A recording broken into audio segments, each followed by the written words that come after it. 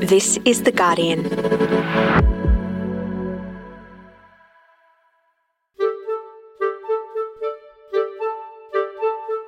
I'm Gabrielle Jackson, coming to you from Gadigal land, and this is the full story.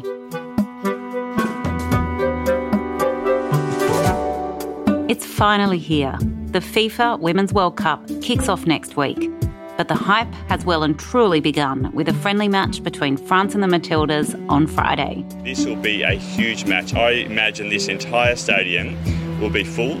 It's on Bastille Day, and it's right here in Melbourne, about a week before the biggest women's tournament on the planet. And for the first time, Australia and New Zealand are playing host. Teams from 32 countries will play a total of 64 matches. And a worldwide audience of 1.2 billion people.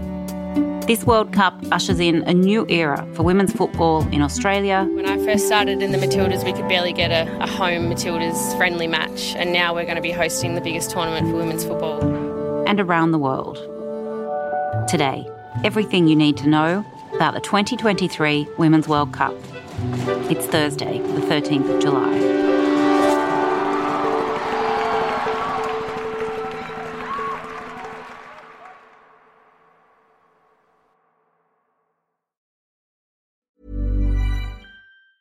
Tired of ads barging into your favorite news podcasts?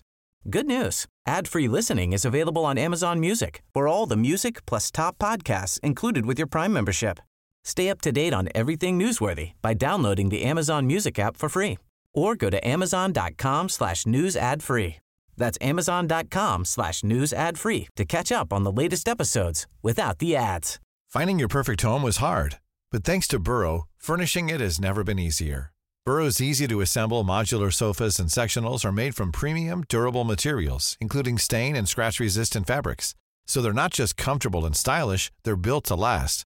Plus, every single Burrow order ships free right to your door. Right now, get 15% off your first order at burrow.com/ACAST. That's 15% off at burrow.com/ACAST. Hi, Mike. Good morning. Mike Hytner is Guardian Australia's sport editor. Hi, Joe. Hello. Joe Kahn is Guardian Australia's assistant sport editor. Thanks so much for joining us. Joe, I'm going to ask you the first question because I kind of feel like I know what Mike will say, but it's the one question everyone wants to know. Can the Matildas win? I think they can. It will be pretty difficult, but I think they can. A lot has to go right for them. And then there's a lot of things that are well outside their control that also has to go in their favour. Okay, I'm sure we'll get into it as we go through this episode. Joe, we do have this friendly with France on Friday. You'll be going, won't you? I will, yes. What do we need to be watching out for in this match? Well, I think one of the most important things that will happen on Friday is that it's a warm-up in the sense it's their last game before the World Cup starts, but it's also a warm-up for playing on this bigger stage. Mm-hmm. And we think that it'll break the record for the number of people in the crowd, which will then be broken again in the first game. But if they can perform in this friendly in front of maybe 50,000 people, I think that that will help kind of settle some of the nerves, flush out some of the cobwebs, that sort of thing. So that's probably pretty significant then going into the first game, seeing whether they can handle the pressure. Are they in good form? Like, how have they been going lately, Mike? They're in very good form. Tony Gustafsson, the coach, his tenure has been up and down, but he stuck to his principles from the outset. And his philosophy is bearing fruits now. It's with almost perfect timing, seemingly, heading into the tournament. This has obviously been the focus of his reign as coach. And they registered some excellent results of late. They've beaten several top 10 ranked teams, including England and Spain. This year, France will be a big test. France are ranked 5th in the world. The Matildas are 10th currently. Right. If they can get a result against France, as Joe said, on Friday, they'll be able to go into the tournament full of confidence, knowing that they can beat the best teams in the world. They've already kind of proved that of late. So, it does, on the face of it, bode well, but there's a number of factors involved, and it's not quite as simple as looking at recent form and saying, well, because they beat England in London this year, then they can beat world number one USA or whoever it may be. Mm. And Jo, you just said that a record will be broken on Friday night in terms of the number of people the Matildas have played before. That's 50,000? I think 40 to 50, I'm not sure Right. on the final number, but I think it's sold out. So that's at Marvel Stadium in Melbourne. And then you said it will be broken again next week. How many people have bought tickets to that match? I think it's looking at 80,000. They had to move that game from Sydney Football Stadium because tickets sold so fast and they realised that they needed more seats, so they moved it to Stadium Australia. So that sounds pretty exciting. What are the sales for the tickets looking like, Mike? Is Australia and New Zealand getting behind this World Cup? On the face of it, certainly in Australia and for Matilda's games, obviously interest is super high, and it's the hottest ticket in town. They're playing in Sydney, Melbourne, and Brisbane. I think interest is ramping up. Of course, it is. The billboards are appearing. The events are happening. I've spoken to a few people in New Zealand. I get the feeling that maybe they are a little slower on the take-up over there, but still there's time before the big kick-off to get on board with it all. Obviously, Matilda's games will go well, and the big teams will go well. England and other nations with large diasporas in Australia will go well. But I just wonder if, some of the scheduling might not help. There's a Colombia-South Korea game that's going to kick off at midday on a Tuesday in Sydney. I dare say that's not going to sell out. I hope I'll be proved wrong, but in a 42,000 capacity stadium, I don't imagine that's going to sell out. But look, there's many, many games, and obviously some will rate better than others. There's 32 teams for the first time this year. Again, that's a large number of teams. So expectations are high, but also I think, there's an element of managing those expectations, and, things aren't going to sell out across the board. I'm seeing France versus Jamaica in Sydney. Well, that'd be a great game. Yeah. I dare say that'll draw a big crowd. Yeah. And that'll be a real, festival of football, I think.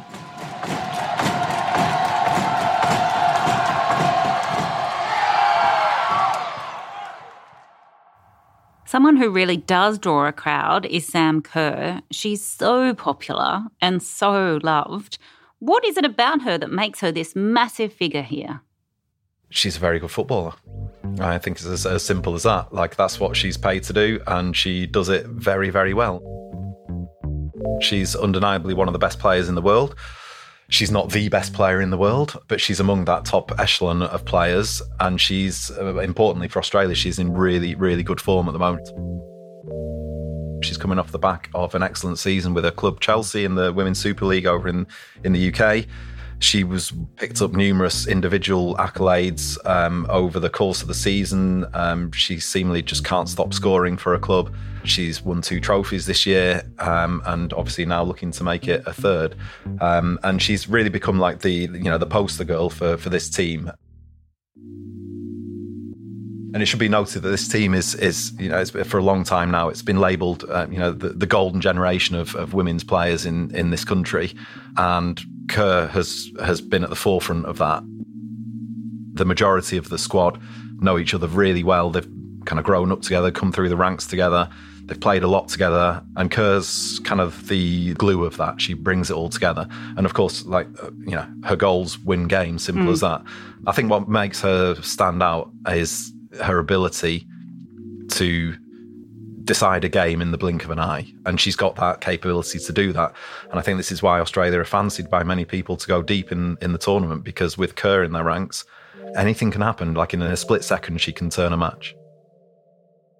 And Jo, you've interviewed quite a few of the Matildas running up to the World Cup. Who else should we be looking out for? Well, I think there's some newer players who really stand out as well, and that's something that the coach that happened later in his tenure, that maybe there was a bit of worry about at first because he started putting some new players on the pitch, and there were some pretty big defeats that happened when they came out.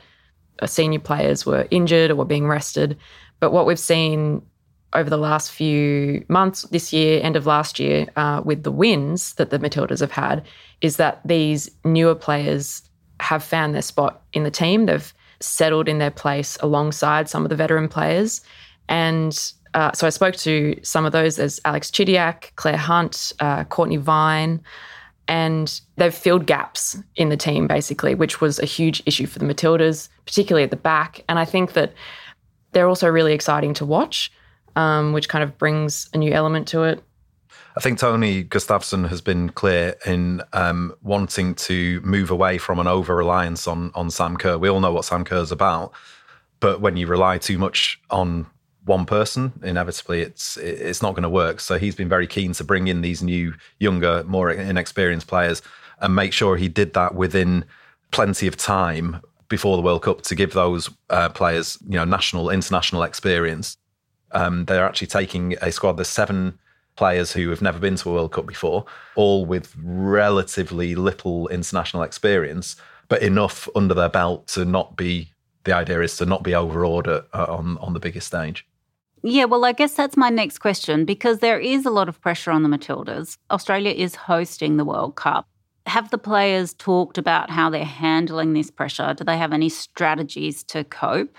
Yeah, I mean, I think from speaking to a lot of the players, on one hand, they're acknowledging the gravity of the situation and the occasion that's in front of them, and they're excited by that, and they're also excited that they get to play a role in this in Australia and kind of being a small part of this history, the first World Cup in Australia. On the other hand, they're really, really focused, and I imagine behind the scenes they're focusing on playing together because obviously they've all been away with their clubs for most of the year, and so they've come together in the last few weeks in training camp. And I think the mindset that they're pushing is very much one thing at a time. And even speaking to them, last week, that thing that they were thinking about was this warm-up game. So even this close to the World Cup, they're still just focusing on one thing at a time, which is what you'd expect. And terribly cliched and boring. Just with the reason why you asked us at the beginning, like who can win it, that's all anyone wants to know. Yeah. but they're not telling us whether they think they can win it or not. My impression is that they've been very carefully managed to not have any expectations, taking every game as it comes. I mean, it's all football cliches. Say that, but yeah, well, there's an entire nation who have expectations, exactly. and expectations inside Australia, honestly, are off the charts. And I dare say that's a lot to do with Kerr. And if you look kind of a bit more deeply at the situation, then maybe it's not as cut and dry as that. Australia might have a good team led by one of the best players in the world, but there are plenty of other good teams out there. And I think that's what is lacking from critical analysis in this country at this point. Well, let's address Australia's lack of analysis on the top teams, shall we? Who are the best teams in the world? There's a number of very, very good teams. A lot of European teams have a really good chance of winning the whole thing. Women's football in Europe has come on leaps and bounds in recent years at a rate that we haven't seen in this country domestically. So there's France, who are ranked 5 in the world, who I think stand a decent chance of going far. There's Spain as well. We've talked about them, but also England, who are the European champions. They should have a deep run as well. But of course, the USA, currently ranked top by FIFA in their rankings, are going to be a very difficult team to beat. But there's Germany and Sweden as well. There's Canada, the Olympic champions, who are in Australia's group. I mean, I'm not going to predict who's going to win it, but there's a whole bunch of teams that are capable. And I haven't even mentioned Brazil, who always perform well at the big tournaments with a very experienced team. So you wouldn't be able to rule them out either. Next, pay inequality and controversy in the Women's World Cup.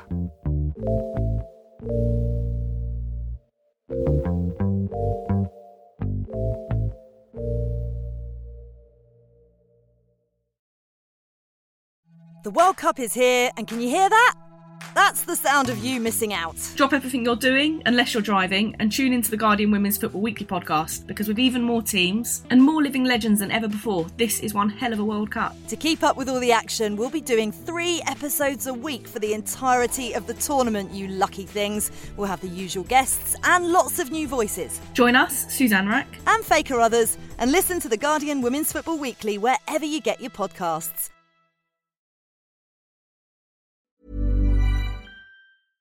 Hey, I'm Ryan Reynolds. At Mint Mobile, we like to do the opposite of what Big Wireless does. They charge you a lot, we charge you a little. So naturally, when they announced they'd be raising their prices due to inflation, we decided to deflate our prices due to not hating you. That's right. We're cutting the price of Mint Unlimited from $30 a month to just $15 a month. Give it a try at mintmobile.com/switch. $45 up front for 3 months plus taxes and fees. Promo rate for new customers for limited time. Unlimited more than 40 gigabytes per month. Slows full terms at mintmobile.com. Finding your perfect home was hard, but thanks to Burrow, furnishing it has never been easier. Burrow's easy-to-assemble modular sofas and sectionals are made from premium, durable materials, including stain and scratch-resistant fabrics. So they're not just comfortable and stylish, they're built to last. Plus, every single Burrow order ships free right to your door. Right now, get 15% off your first order at burrow.com/ACAST.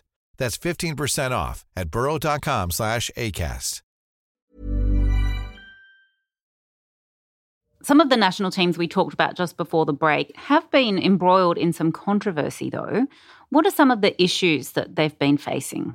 Yeah, for some countries, the lead up has not been ideal, I guess. There's been sort of distractions separate to the football itself. In Canada, for instance, there's issues there when it comes to pay. There've been players have been pushing for equal pay across the men's and women's team. That's still ongoing. That hasn't been resolved yet. At one point, they did indicate that they wanted that settled before they left Canada to come to Australia. But I don't think that's happened, although they're not indicating that they'll strike. Then a similar situation has happened with Nigeria. The coach of Nigeria has said that himself and the players haven't been paid, and there's talk there of boycotting their opening game, which interestingly is against Canada. So, there's some issues there, and then there's also problems that were sort of happened maybe a year ago in regards to coaches and kind of team structure and systems, and that was happening in Spain and France as well. Spain at one point looked like maybe some of their best players weren't going to come, but they have come now. France, the players had issue with their previous coach, but again, it kind of looks like it's relatively settled now. But all these things can just weigh, in the back of the mind and, affect the preparation. It's going to be really interesting to see how, if those issues do bubble to the surface during the tournament, but I suppose we'll just have to wait and see. Pay and equity have been big issues in women's football for a long time. At one point, Matilda team members had to pay for their own flights, I think, to matches. Where are we at in the women's game in terms of these issues generally? Well, I think we've come a really long way. Obviously, the Matildas are probably one of the most loved, most recognisable kind of teams, Australian teams. And the investment in women's football has increased when you look back to, I guess, early Matildas teams that just didn't have that support. They didn't have the medical support, the facilities for training, the equipment, the uniforms, that sort of thing. The women and the coaches around them were doing everything for themselves. We've come a long way since then. In fact, the Matildas now have their own home, their own base in Melbourne, which I visited last week, and it's state of the art, and it's theirs. It's got the best facilities. It's got gym, pitch, medical facilities, physio, all that sort of thing. Someone else sewing in their badges. Yeah, they got someone to do it for them. Several, amazing. Probably. And to note here is that the Socceroos don't have their own base. Well, the Matildas are a lot better than the Socceroos, let's be honest. There is that argument. The women's team have this incredible investment, have this base whenever they're playing over here. It's something that the Socceroos coach, Graham Arnold, always goes on about and is always moaning about, the fact that they don't have a base and they get shifted around the country. And the Matildas aren't at that level. They've gone beyond that. And I think that speaks greatly for, how far women's football, certainly at the national level, the international level, has come. We've talked a bit about how far the women's game has come. The last Women's World Cup was such a huge success. What's riding on this World Cup? Australia at the moment is riding a bit of a wave of interest, wider interest in football, which was sparked by the Socceroos at the Men's World Cup in Qatar last year, when they, of course, reached the last 16 and played eventual winners Argentina. It really their run really captured the imagination of the nation. And there was a big kind of hope within the football community that could really be capitalised on in the immediate aftermath of Qatar. Unfortunately, in a way that football in Australia often does, they shot themselves in the foot very quickly afterwards, and there was various, scandals. There was the pitch invasion and the assault on the pitch during an A-League men match. Now, this tournament now is a real golden opportunity to pick up the baton where it was dropped and really take football back into the mainstream consciousness. And obviously the Matildas going into the tournament have a better chance of going deeper in the tournament than the Socceroos did. So that, there's that added kind of layer of the hope of success, which could, if things go well for the Matildas, this is going to be, this is front and back page news for the next month or however long. This is as I said, like a real golden opportunity to meet those expectations. Yeah, I agree with everything Mike said. I think for me, it's also an opportunity for Football Australia to sort of put their money, where their mouth is and actually invest in the game at all levels. Because I think one thing that will inevitably happen during and after this World Cup is that there'll be lots of young kids who see it and want to become part of it. And that's brilliant, but there has to be the structures there to support them and also the pathways for players to get to that professional level. And so I think that our domestic league, for instance, I think the women's domestic league here is still not fully professional, and that's something that has to improve. And maybe this is a catalyst to make those final steps. There's the huge grassroots participation. The problem is converting that and keeping people in the game as they get older and converting talent at a young age into fully professional players. And keeping people in the country as well. It's great that our players are going overseas and playing in Europe and in North America. But at some point, we always also want to be able to attract players to play in our domestic leagues and for Australians to want to stay here as well. Okay, a few logistics. The friendlies Friday night. The kickoff is Thursday, the 20th of July. How long does it go for? What are the big things to note about the tournament? So it goes for a month, 20th of July to the 20th of August. We've got about 2 weeks or just under of group stages to start off with. From there, it goes to the round of 16 teams, making it through to the knockout stages of the tournament. Then we've got the quarterfinals, semi-finals, and the final. So how many games do the Matildas have to win in order to go through to the round of 16? 7. And actually, one of the players, Tamika Yallop, I did ask her, can the Matildas go all the way? And she said, it's 7 games. We can win 7 games. We've won 7 games before. They don't need to win all 7. The final? That's true. There's a bit of wiggle room at the group stage. They can drop a few points at the group stage and still manage to get through. But as soon as you get to the knockout stage, obviously it's win or bust. Right. Okay. With the prospect of extra time and penalties throughout, which of course everybody loves, hopes and wishes for. Okay, at the beginning, having said all that, we've paid due respect to our fierce competitors. Who is your money on, Mike? Oh, just don't. If I can be so Gabrielle, rude. No, I don't want that. Predictions are a mug's game. I don't want to, and especially on something that's recorded. There's no way I'm going to say who's going to win it. Like I said, there's 10 teams that could genuinely win it, maybe even more. But otherwise, it's England. Joe, are you willing to put your money on the table?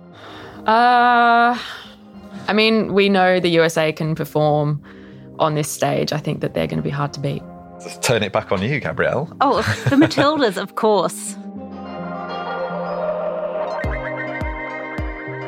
That was Guardian Australia's sport editor Mike Hytner and Joe Kahn, Guardian Australia's assistant sport editor. You can read more of their coverage of this World Cup on theguardian.com, and there's so much good reading to be had there. Do find the tag and go and read up. And there's lots for people who, like me, may not be au fait with all the rules of football, and it's still some great reading to be had. That's it for today. This episode was produced by Karishma Luthria, additional production by Camilla Hannon, sound design and mixing by Tegan Nichols. The executive producer is Hannah Parks. I'm Gabrielle Jackson, and I'll be back in your feed tomorrow with the Newsroom edition. We'll see you then.